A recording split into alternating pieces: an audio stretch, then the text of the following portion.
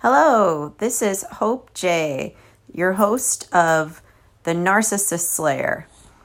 I am the founder and president of Center for Hope of Western New York, and we provide services to people who are trying to find help and assistance in recovering from narcissistic abuse.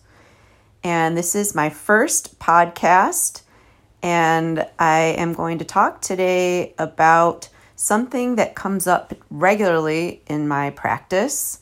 I am an attorney and I work with people who are frequently divorcing narcissists and or embroiled in very contested and difficult custody battles with narcissists. And one of the things that my clients are constantly struggling with is how to deal with the constant provocation where they are attempting to elicit an emotional response from the person who is attempting to leave the situation. And anybody who's been in a relationship with a narcissist knows that if you are taking steps to try to get out of the relationship, this is when you're going to see an uptick in the manipulative behaviors in order to further entrench you in the relationship, because of course they don't want to lose power and control over you. And they start to feel very, very threatened when they think that you might actually be taking steps to get out of the relationship. So if you've served them with divorce papers or you've threatened them with a custody action, you're going to find that their emotional battering of you is going to increase. And they, of course, know how to press your buttons and know exactly what to say and do to hurt you. So while living with a narcissist is hell, divorcing a narcissist is a even greater hell, as many people say. So today I want to talk about the thing that people seem to be struggling with, particularly when they have not really had an opportunity to learn about some of these techniques of how to manage a narcissist in a situation where you're trying to get out of the relationship. So there's something called gray rock. And gray rock is a technique. You can Google gray rock. It's something that people who are in the forefront of narcissistic abuse recovery talk about. There's lots of podcasts and lots of articles and blogs that you can read about gray rock. But gray rock is something that is much more difficult in practice than it is in theory, right? So when I talk to my clients about gray rock, I tell them, I say, look, you need to not react. You need to not react to the provocation. You need to not react to the instigation. You need to not react to the manipulation. And of course, it's incredibly difficult when you've been in a relationship with this person for months or years, and they understand all of your triggers and they understand exactly what to say and do to get you going.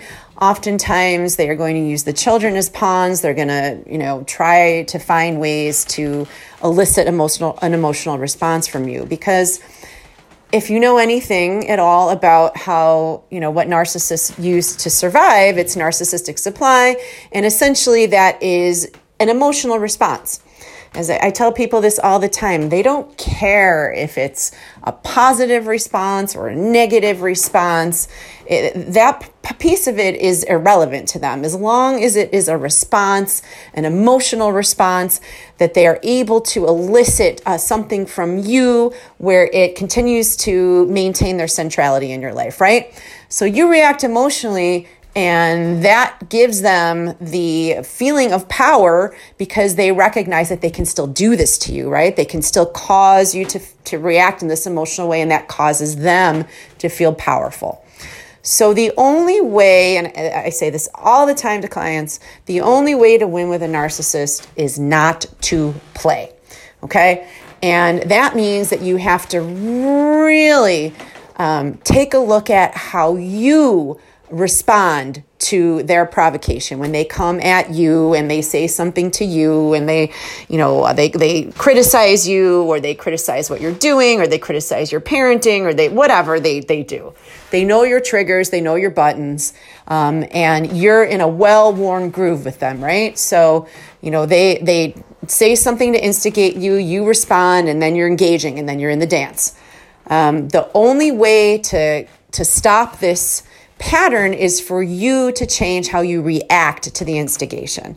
So if a narcissist comes at you and starts to try to start a fight with you, or to engage you in an emotional way, you have to learn how to curb your reaction to that. And it's one of the most difficult things in the world to do. I know this from my own experiences. I know this from talking to people all the time about their experiences. And, oftentimes people are reduced to tears. They're angry. They feel powerless. But the thing is, and the thing that I try to emphasize to people all the time, is that the only power that a narcissist has is the power you grant them. So if you stop granting them that power, if you stop giving them your emotions, think of the narcissist as an emotional vampire, right? So vampires feed. The typical vampire story is you have to invite them in. Same thing with the narcissist. You have to invite them in, and then they're going to suck on your blood. They're going to suck on your life force. They're going to deplete your life force in order for them to survive. And it's no different with the narcissist. They're not necessarily sucking your blood, your physical blood, but they're sucking your life force. They're sucking your emotional life force. So you have to cut them off. And if you cut them off and you no longer avail yourself to them, and you're no longer going to be this supple source of supply, then they're no longer going to find you as attractive. They're no longer going to feel compelled to toy with you, this cat and mouse game that they do, because you're not reacting. You're going to play possum now. You're going to do gray rock. And of course, they're going to up the ante in the beginning. They're going to, because they're not used to it. They don't understand this non-reaction, because you've always been a person that they can control. You've always been a person that they can manipulate. You've always been a person who reacts to their manipulation. So once you stop reacting, they're going to try harder. Think of it like Pavlov's dog, right? We're trying to extinguish behavior by changing how you react. So if you stop reacting, it'll escalate for a bit, but after a while, just like a cat, when a mouse plays possum, there's no longer any interest in it, because it's no longer any fun. So that's really what you have to do. You have to pull the emotional plug on the narcissist and literally become a gray rock. Do not react.